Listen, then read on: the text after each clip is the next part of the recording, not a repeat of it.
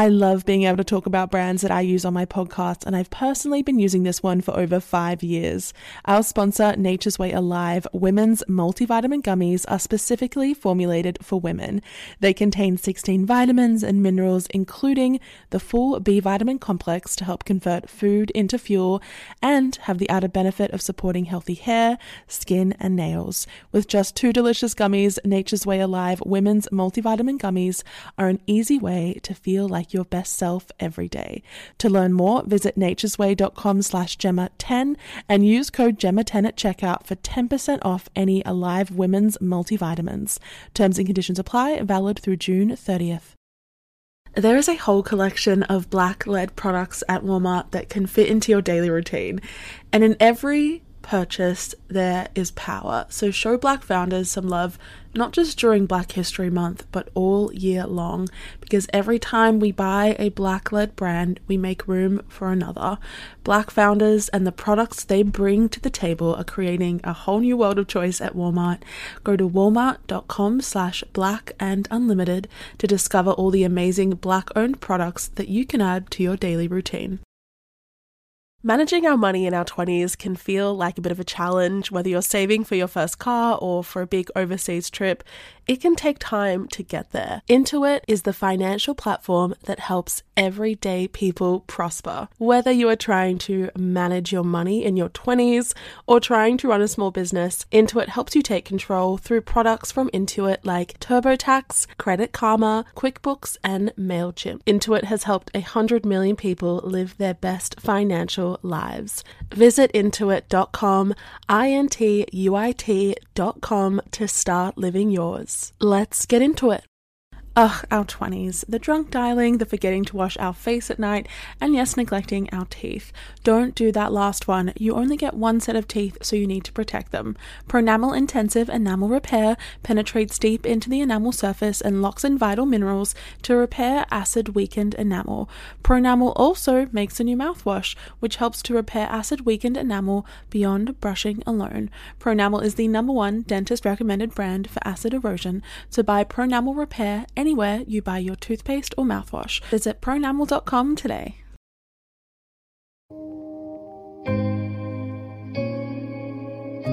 Hello everybody, and welcome back to the Psychology of Your 20s, the podcast where we talk through some of the big life changes and transitions of our 20s and what they mean for our psychology. Hello everybody, welcome back to the show, welcome back to the podcast. New listeners, old listeners, wherever you are in the world, it is so great to have you here back for another episode as we break down the psychology of our 20s. I want to start out by asking you a few questions. Do you ever feel like you need to be perfect? That you are responsible for the emotions of others? You are the organizer of the friendship group, highly self-reliant, an overachiever, constantly anxious about the future, thinking about whether your siblings and your parents are going to be okay. Do you feel like you grew up too quickly, almost like you were asleep for a huge chunk of your childhood and just never got to experience it, cannot remember it at all? I would make a good guess that if you answered yes to all of those questions, you are the eldest daughter, and you might be experiencing what has been coined as eldest daughter syndrome. That is exactly what we are going to be discussing in today's episode. This was so highly requested after the episode we did on the curse of being an overachiever, where we spoke about this very briefly. But if you haven't listened to that episode, make sure you add it to your queue, because it's kind of like a sister episode in some way. It will answer a lot more questions for you. But today we are specifically just talking about the eldest daughter. So the eldest daughter in a family often faces a very unique set of experiences, and I would say responsibilities, due to kind of the parallel influence of birth order, age, and then gender as well. The pressure and the expectations associated with these characteristics cause eldest daughters to develop very specific certain personality traits or even mental health challenges as well, because they have been required to grow up a lot quicker, be a role model or even a caregiver to their younger siblings, and also live up simultaneously to the very high expectations of their parents. Eldest daughters often fit a certain profile in that way, a certain personality profile. They're often very self-reliant and independent. They find it hard to trust other people with tasks that need to be done because that would require them to give up a sense of control. They often feel accountable for the family's happiness, future well-being. They're complimented on being mature for their age. They are labeled as an overachiever, or my favorite term, a gifted child. I despise that term from a young age. And there's a lot of pressure, either explicit or implicit, that is put on them to get perfect grades and to really excel at their careers. They have a lot of people-pleasing tendencies. They're afraid to say no, to let people down. And then, of course, we have like the age-old stereotype of eldest daughters being very bossy and domineering, which, if I'm being honest, I tend to agree with as the eldest child. There are thousands, I would say if not millions, and possibly billions, let's stick with millions of eldest daughters out there who can relate to these quote-unquote symptoms and the experiences of eldest daughter syndrome. We are seeing viral TikToks of people kind of describing the stress of the excessive emotional and physical labor that we take on. But most importantly, at the core of this experience, the impression that we aren't being cared for the way that we care for others. That is so critical. And I think that is such a source of pain for eldest daughters in particular. And when we see that many people, I think, talking about a unique experience of a certain type of person in society, I think it's something that we need to pay attention to and explore, because there is so much surprising psychology that comes with holding this position and this role in the family.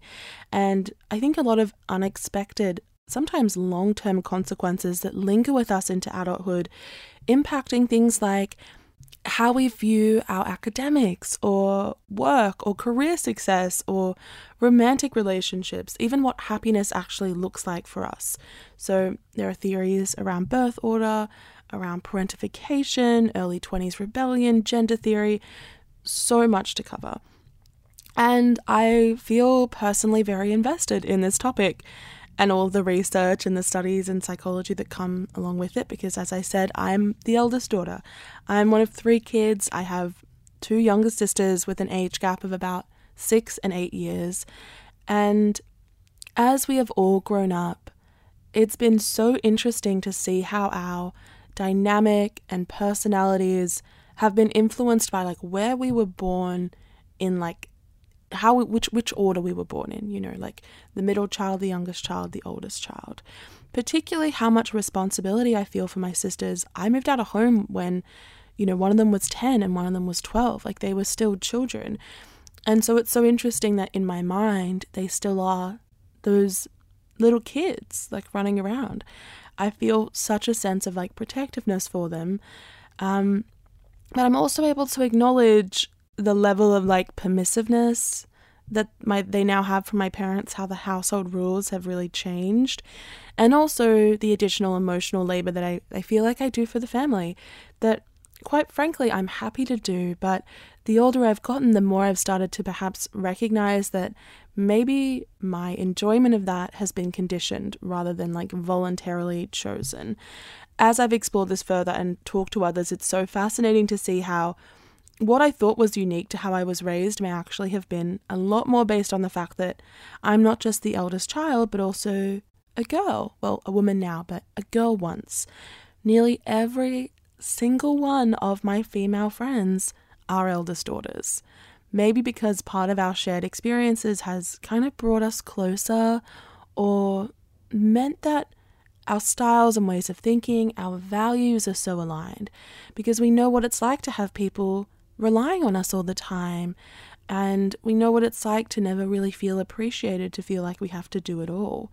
It's really actually quite fascinating, because in an article published in Scientific America, they actually concluded that firstborn children are more likely to actually associate with other firstborn children and like be friends with them. Middleborns more likely to be friends with people who are middleborn, and lastborns are also more likely to be friends with lastborns. So it's kind of like we pick our friends based on where we were born in the family and kind of the personality traits that we share. Then I started looking at my past relationships. I saw this pattern of only ever dating people who were either only children or youngest sons. That's when it got a little bit weird for me, because I started thinking, like, am I just replicating the relationship that I had with my siblings by choosing people that I can almost mother? Someone pointed out to me that when you've taken on the caregiving, people-pleasing role, the independent role your entire life with your family, you can't just switch it off when it comes to your relationships. You repeat the same role you have been taught to play your entire life, just in a slightly different way. And one way that shows up in relationships, particularly romantic relationships, is this concept of the mental load. So the mental load refers to a lot of that invisible labor that we often take on, of like organizing and planning, not just our lives, but the lives of our partner. Keeping track of where things are in the house, reminding your partner of appointments or plans, to text their mum on their birthday, always planning what you're going to do on the weekend, going on a trip and making sure the flights are booked, the itinerary is finalized, the travel insurance is paid for. That is the mental load. And it's more than just emotional and physical labor. It's this unequal reliance on the cognitive resources, particularly of women, particularly of eldest daughters, in a relationship. I always thought that I was just a planner. It turns out maybe not. These are just a few of the ways that I've seen this syndrome kind of manifest in my social relationships, but there are so many other areas where we see consequences and influence on behavior. I mentioned this one before, I think it's one of the biggest ones, but overachieving and perfectionist tendencies.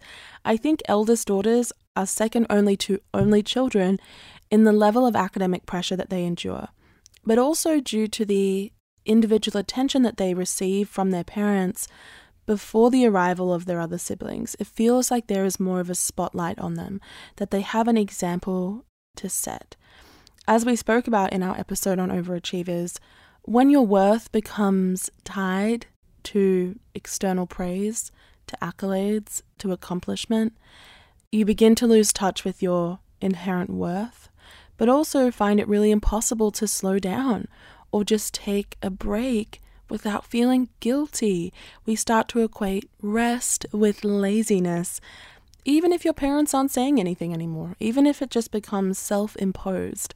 You're also more likely to be highly empathetic and sensitive. That's a good one. But mainly the reason for that is because you see your role in the family, in any kind of relationship or group dynamic, as keeping people happy. That is your job, to be the mediator. So that requires an additional level of hypervigilance towards small emotional cues and reactions of other people. I believe that this also contributes to a sense of protectiveness that we have when it comes to our siblings. I'm not a mother, I have never had a child, but you know that thing that new parents say when they're like, when my child was born, I realized like I could never love anything more, like I would die for this child. I kind of get that. I feel that when it comes to my siblings. It's like this fierce sense or acknowledgement that, God forbid, your parents were to pass away, you would be the caregiver. You are the eldest. You have to take care of the family in some way. You have to take care of the younger kids. I think that's maybe one of the upsides of being the eldest daughter, not that like impending sense of doom, but the sense of like protectiveness, but then also independence and leadership that a lot of eldest daughters have. It's what makes them like so great in the workplace and like so great when it comes to leading a group of people or being a really good friend, is that they are a natural born leader. That emotional sensitivity though also has its downsides, especially as we are going into the holiday season as I'm recording this. I think it becomes very apparent where this begins to harm us.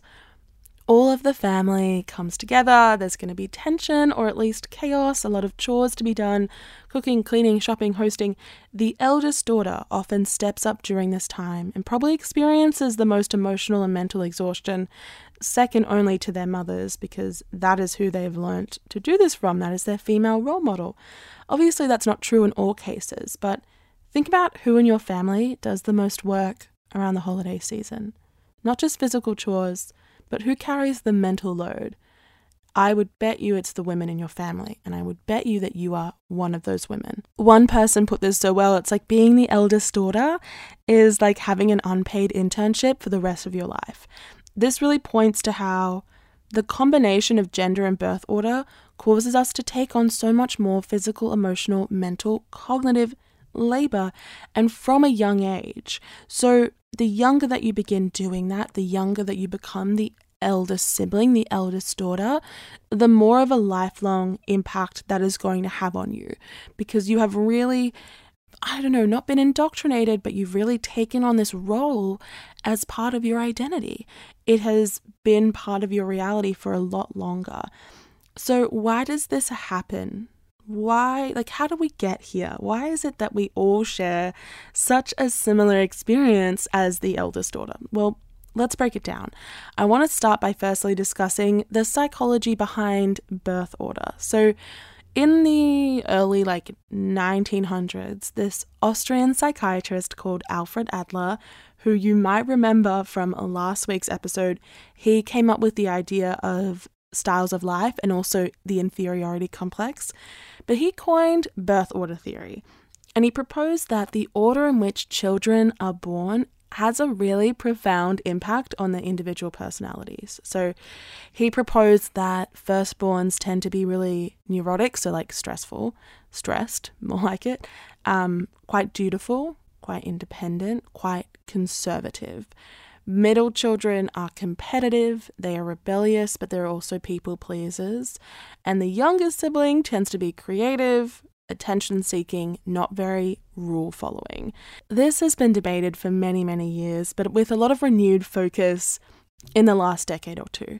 And when you think about it, obviously, where you are born in the family is going to be important, especially since about 80% of us actually have siblings. That is a big part of our childhood and our upbringing. We spend so much time with our brothers and sisters. They share our childhood. That's kind of the beautiful part of it. They share our childhood with us. But also they have a very different relationship to your parents, right? Each of you, I think, if you have siblings, notices that the level of closeness, the level of connection, what your parents talk to you about, what they trust you with, it's all very different sometimes. So research does suggest some pretty strong kind of shifts in the experiences of firstborns and secondborns. So this one researcher from Penn State, who was really the leader in this kind of area of psychology, she puts it really well when she was summarizing her research. Parents tend to be really focused on getting it right with the first child, leading them to kind of fixate on their firstborn's development growing up. They're really fixated on their health, on their grades, on the friends that they choose, because they're kind of the first one out the gate, right? They're the first kind of go that they have. With their subsequent children, though, they might be less anxious, they feel less need to micromanage, and that can lead to less tension in the parent-child dynamic, because there's less of a spotlight on the second, third, fourth child. They begin to relax, maybe now because they have a quote-unquote backup. I know that sounds terrible, but they've kind of learned the ropes a little bit, and they've realized that they can be a little bit more hands-off. So the way they treat the second, third, fourth child is different. And in one study published in the Journal for Family and Marriage, researchers found that on average, one way that this shows up is that parents experience less conflict with their secondborn than their firstborn. They seem to be less strict with each child. They kind of relax the rules. So whilst the firstborn really had to push up against maybe a strict system, a certain level of discipline, as the parents have more children, they get a lot more relaxed. They have more kids to focus on. They just don't have the energy to make sure everyone's following the rules all the time. I think that is what contributes to the real sense of like, I need to be perfect, I need to set the example, but also I have a sense of responsibility, not just to our siblings, but also to our parents, right? The first child is the only child who gets to know their parents on a completely solo basis, right? Like before the other kids come along. So they're like the third member in the relationship for a little bit. And because they're around their parents a lot more for entertainment and comfort, whereas kids born later on can kind of turn to their siblings for that, they really get to know them particularly well, and they're very attuned to their emotions and their feelings and their behavior. In some cases, especially if a couple maybe had a child to try and save their relationship, or they've placed a lot of their future in this child, or we're seeing some degree of like emotional stability with our parents, maybe divorce or financial insecurity, we see a secondary process take place here called parentification. Parentification involves kind of a role reversal between parent and child. So the child begins to fulfill the emotional needs of the parents. The child begins to provide advice and comfort. They take on a job to help the family pay the bills. They are assigned more household responsibilities. Their achievements are taken as the parents' achievements, whereas the parent gets to be a lot more relaxed, gets to be a lot more like free and emotional and like a little bit wild. That is what parentification is. And it occurs a lot when there is like some kind of disruption in the family and there is an eldest child who takes on the responsibility.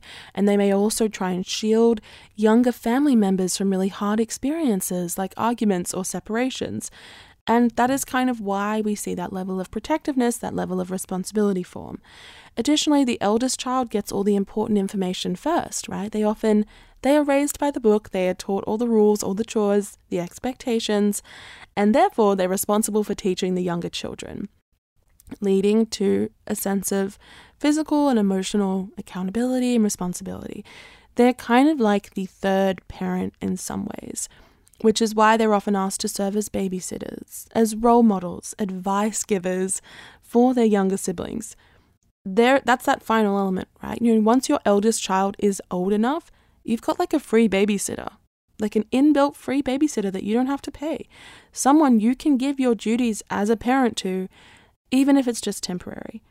And that is a kind of emotional and physical labor that is not expected from the younger siblings. Even if it may seem minor, even if it's not all the time, sometimes the impact is cumulative. We learn from those moments in which we have been asked to take on kind of the duties of a third parent, and they help create our personality.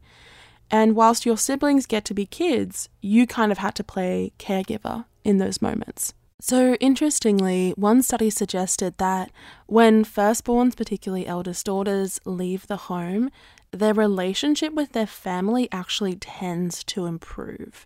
And the conflict commonly increases between parents and their younger children because they have now taken the spot of the eldest child in the house. The spotlight is now put on them. We also might kind of see a delayed teenage rebellion for the eldest child when they move out, when they get their own place, when they go off to university, where after years of kind of needing to be perfect, to be the role model, to do well in school, to perform a lot of emotional labor, they suddenly have all of this freedom. They suddenly get to live for themselves or be their own person, and they go a little bit wild in response. Now, some of these conclusions apply to all eldest children, not just daughters, but when you combine birth order with gender, that's when we really start to see this particular pattern and syndrome emerge. So we are going to discuss the influence of gender, of culture, and also the ways that we can take care of ourselves as the eldest daughter after this short break.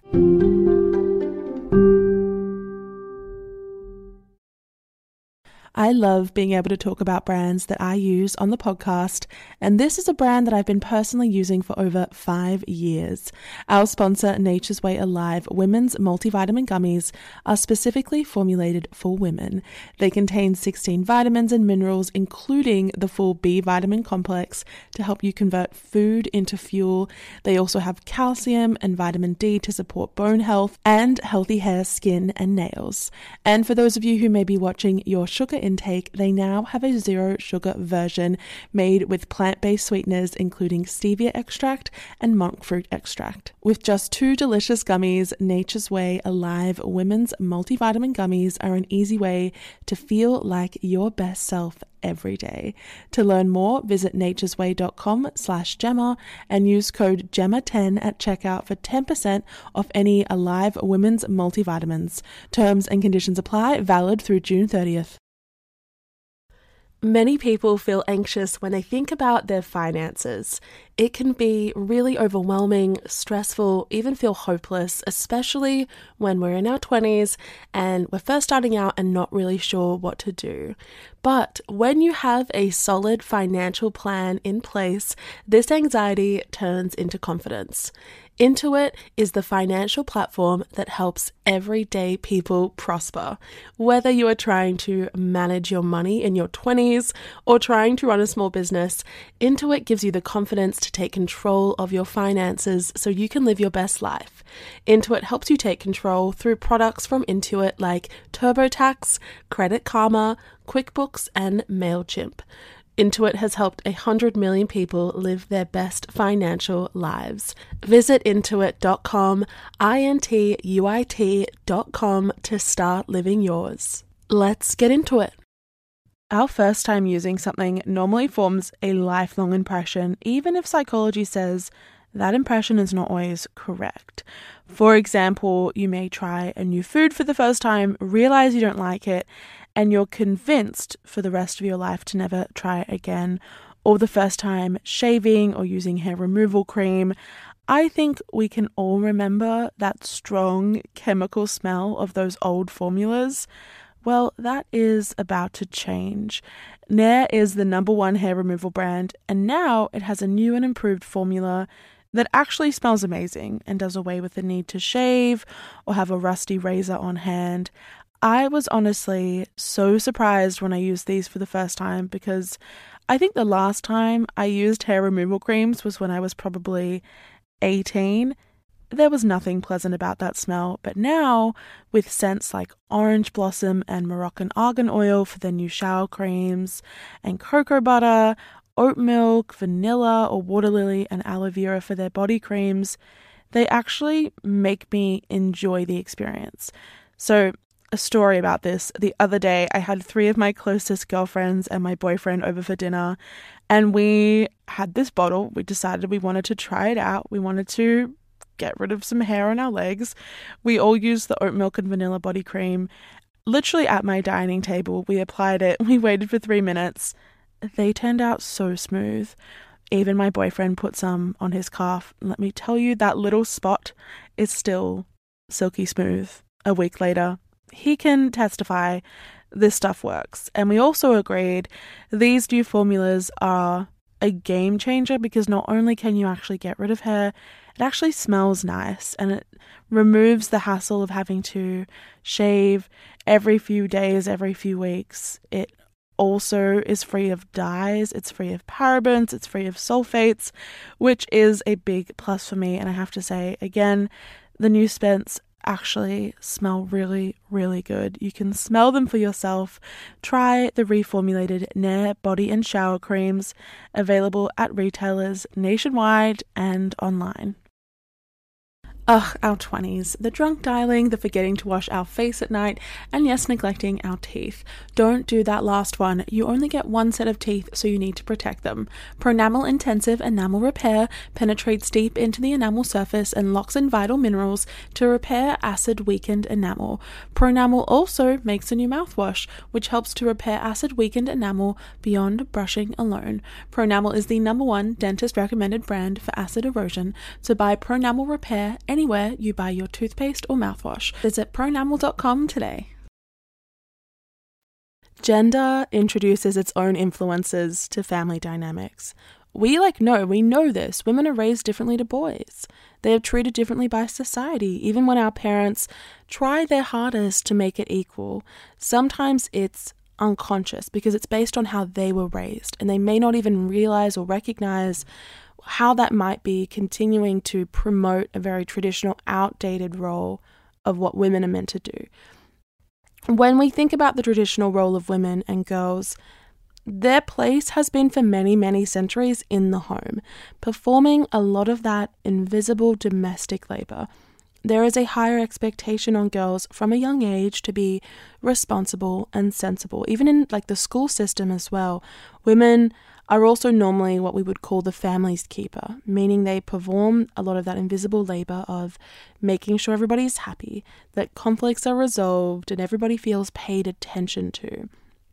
They keep the peace as mediators, and they also don't call a lot of attention to themselves. And although many cultures are now turning away from that conventional and unequal treatment of girls and boys, particularly when it comes to domestic duties, it takes more than a few generations to eliminate stereotypes that have been attached to girlhood and womanhood for literally centuries, for millennia.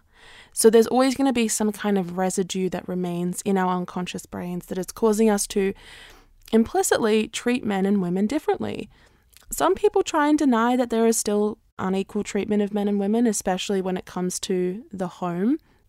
And as we see more progressive views towards domestic labor and female empowerment, we can also recognize that some women, want to do those things. That is totally fine. But according to the UN, girls between the ages of 5 and 14 years old, so not really at a point where they can make like a conscious and like informed decision about how they want to live their life, they spend 40% more time on domestic work than boys the same age. And on top of that, younger daughters spend more time on average than young sons doing chores that are consistent and very timely, right? So very intensive chores like keeping the house organized, cooking dinner every night, doing the cleaning, driving around siblings, providing almost free therapy to their parents, their siblings, their relatives. Whereas the jobs and the chores that are commonly done by boys are like mowing the lawn, shoveling snow. Those are irregular. They're not as urgent, they're not as consistent. And the final statistic that really draws it home for me, I'm sure that we're all kind of convinced at this point, but this one really made it very apparent to me how the eldest daughters and just daughters in general take on so much of the emotional and physical burden. So in the UK, almost 70% of people who are what we would call sandwich caregivers, so that means that they are working and also looking after kids or elderly parents, 70% of those people are women. 70%. So in an article published by Atlantic this year, they refer to this very experience as daughtering. They have a term for it. It's called daughtering. It was coined by Alison Alford at Baylor University, and it's basically used to describe the family work that girls and women tend to take on. That can look like picking up prescriptions, planning retirement parties, setting money aside for the parents' future, and it can also involve more subtler actions like holding your tongue to avoid an argument or listening to your parents' worries.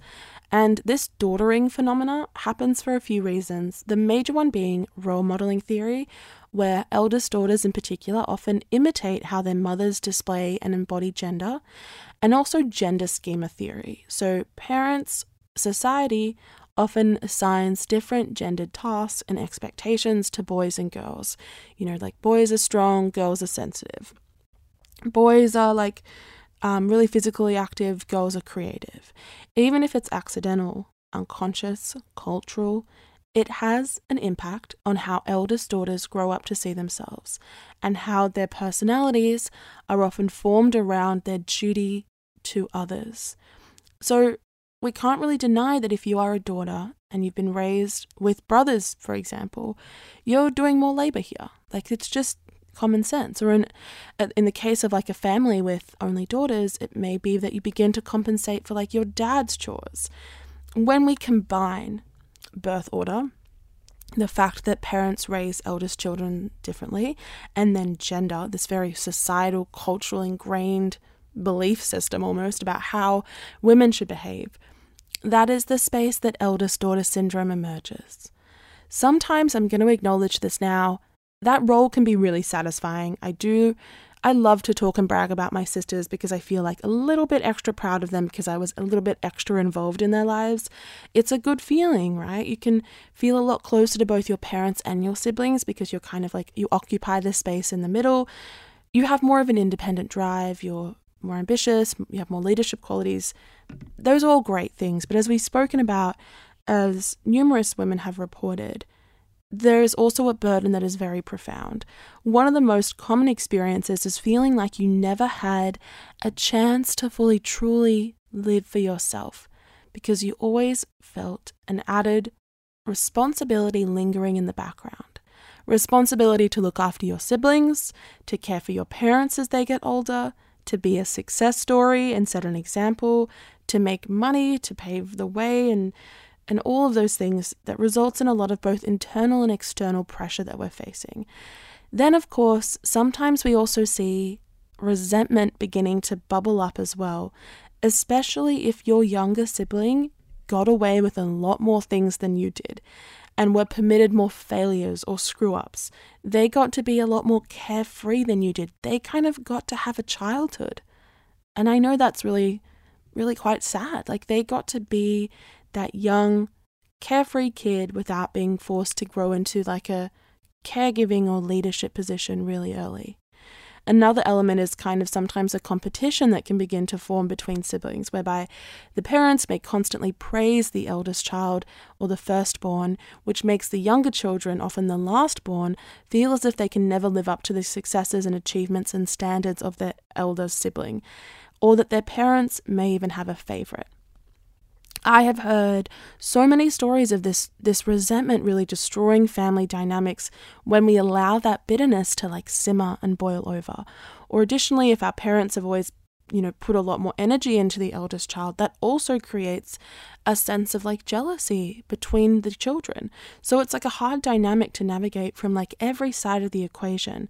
But there are also so many people doing it successfully. And what I want to focus on next is how we as the eldest daughters can start taking care of ourselves without continuing to buy into the expectations or need to keep other people happy. Because when we actually take ourselves off a pedestal, when we say, I don't need to be perfect, I don't always need to be in control, I don't need to be this independent, the rest of the family and people around you also take you off a pedestal. So you're kind of doing everybody a favor where you're evening out the playing field between yourself and your siblings, but also you're able to have like an actual adult relationship with your parents when you stop letting them make you into this golden child.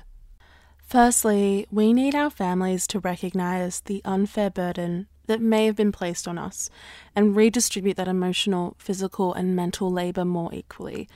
Part of that is being vulnerable around what is expected of you and what you need taken off your plate.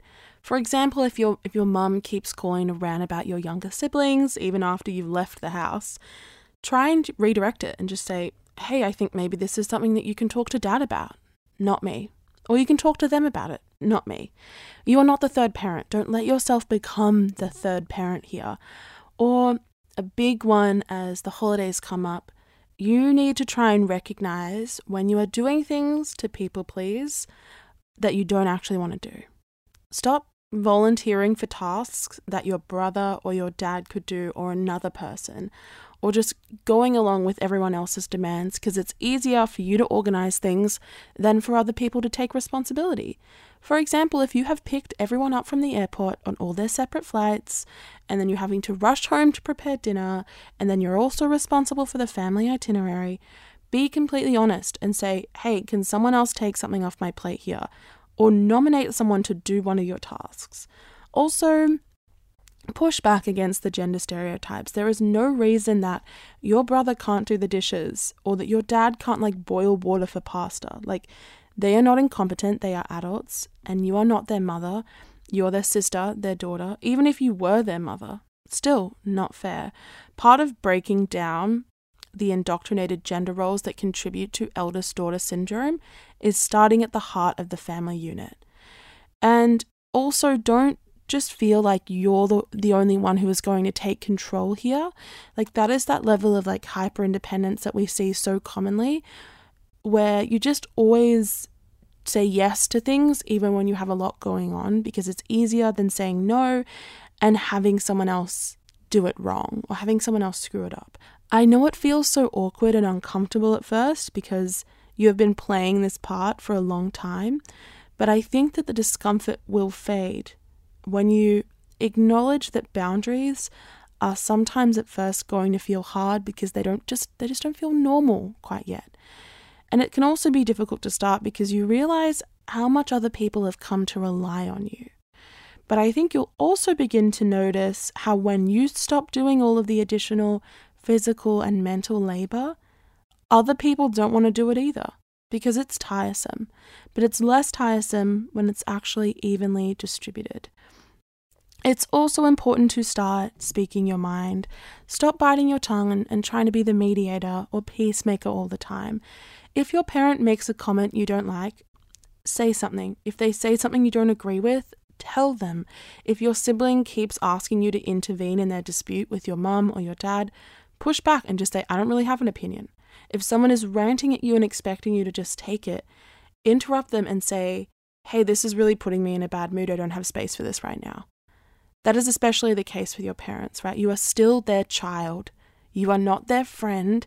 You are not their parent. You are not their therapist. Don't let them parentify you here. It's also important to encourage balanced conversations that don't veer too severely into blaming your parents or your siblings. You really want to try and understand why it might be this way. Like we've spoken about throughout this episode, all of the contributing factors and parenting styles and behaviors that lead to eldest daughter syndrome, they're often very subtle and difficult to recognize in the moment. And most of the time, our parents have learnt them from their parents, who learnt them from their parents. It's very generational. So be a bit forgiving here, because when we stoop to blaming them rather than understanding, that's when rifts form in families, because your parents will never hear you if you're just trying to criticize them, right? I know that you have a lot of anger, you have a lot of frustration, you don't want to silence yourself, but it's basically like putting yourself in this position where it's like, do I want to completely like damage this relationship and maybe not damage it, but like definitely hurt it for a little bit? Or do I want to actually get something productive out of this? Like, do I actually want to see their behavior change rather than just see an emotional reaction from them? When we only blame, it's, often our parents will never hear that the way that we want them to hear that.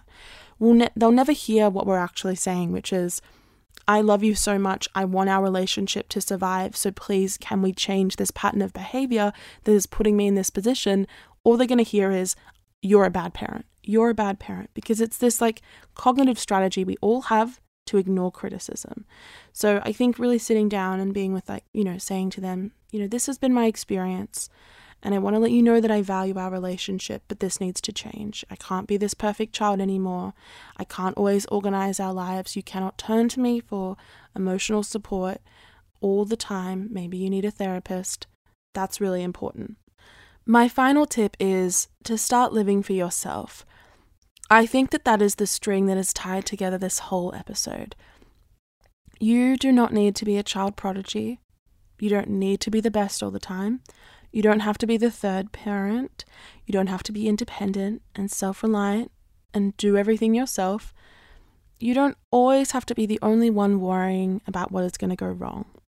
And the way to start doing this, the way to take that responsibility off your shoulders, is to start asking for and accepting help when you need it. Not just with your family, but with all the other people in your life. For example, if someone has offered to cook you dinner or get you dinner, instead of being like adamant that they shouldn't and being like, no, thank you, embrace their generosity. They want to show you that they care. They want to do something kind for you because you deserve it. They know how much time and effort you put into others. You don't always have to be the one serving other people. Let them do this for you. Accept other people's willingness to help you. I really struggled with this when I started dating my boyfriend and he wanted to like pay for meals and like do things for me.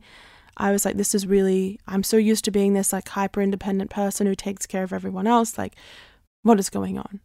And then recently a friend of mine like stayed at my house and did all the dishes and like offered to like do my laundry. And it felt so odd to have someone do for me what I always felt like I needed to either do for myself or do for other people. But I want you to swallow that initial instinctual gut feeling to be in control, to be self-reliant, and realize that if someone didn't want to do something for you, they wouldn't offer. They want to show you, I guess, the love that you always give to others. Similar to this, fight back against your chronic independence. If you are struggling at work or uni, it's okay to reach out for help, right? Or even support. It doesn't make you a failure for needing assistance. That's just your eldest daughter instincts stepping in, trying its hardest to make you always be the best and self-reliant. It's okay to not be the best at everything. It's okay to ask for help the way that other people ask you for help, right? It actually shows really great strength.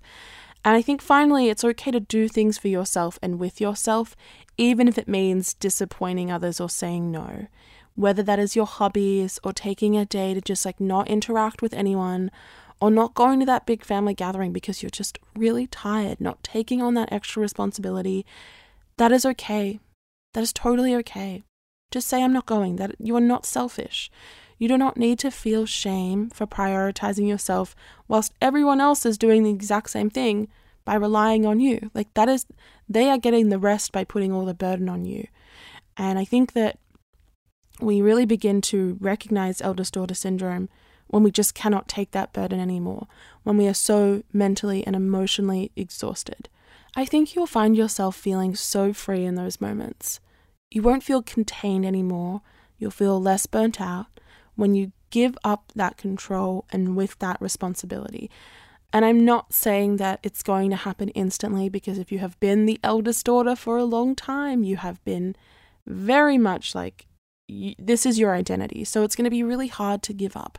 But maybe just start by giving up the things that you really don't have space for anymore. You really don't have the space to just always be on your own and to never trust others. You don't have the space to always be organizing everything.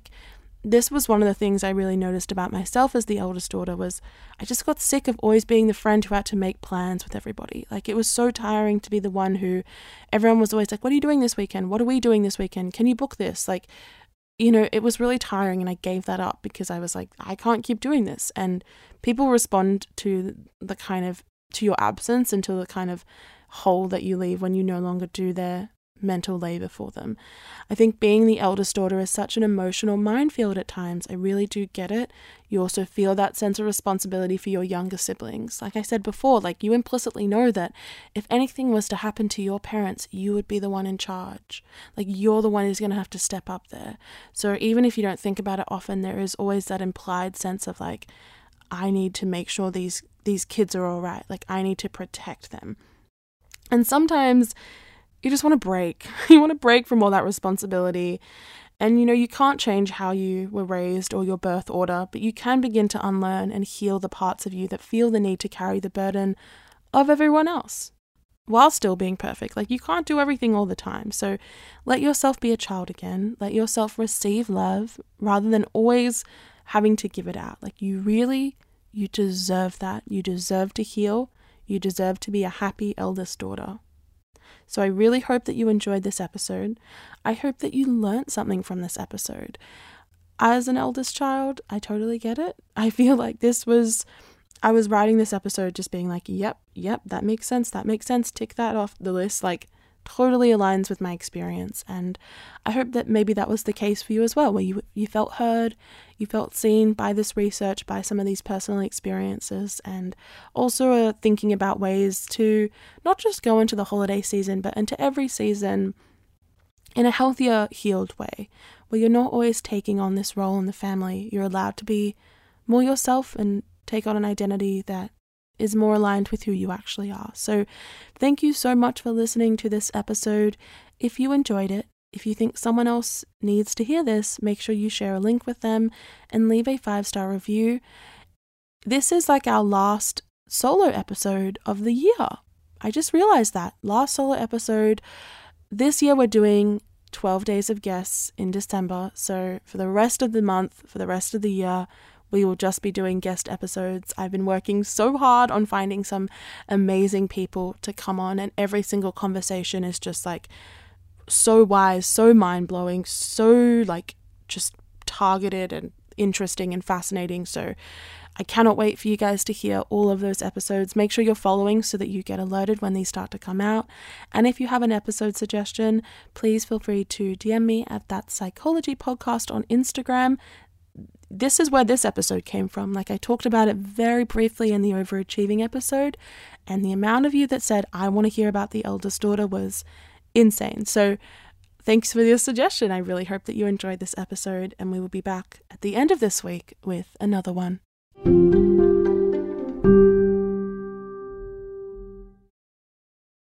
Ugh, our 20s. The drunk dialing, the forgetting to wash our face at night, and yes, neglecting our teeth.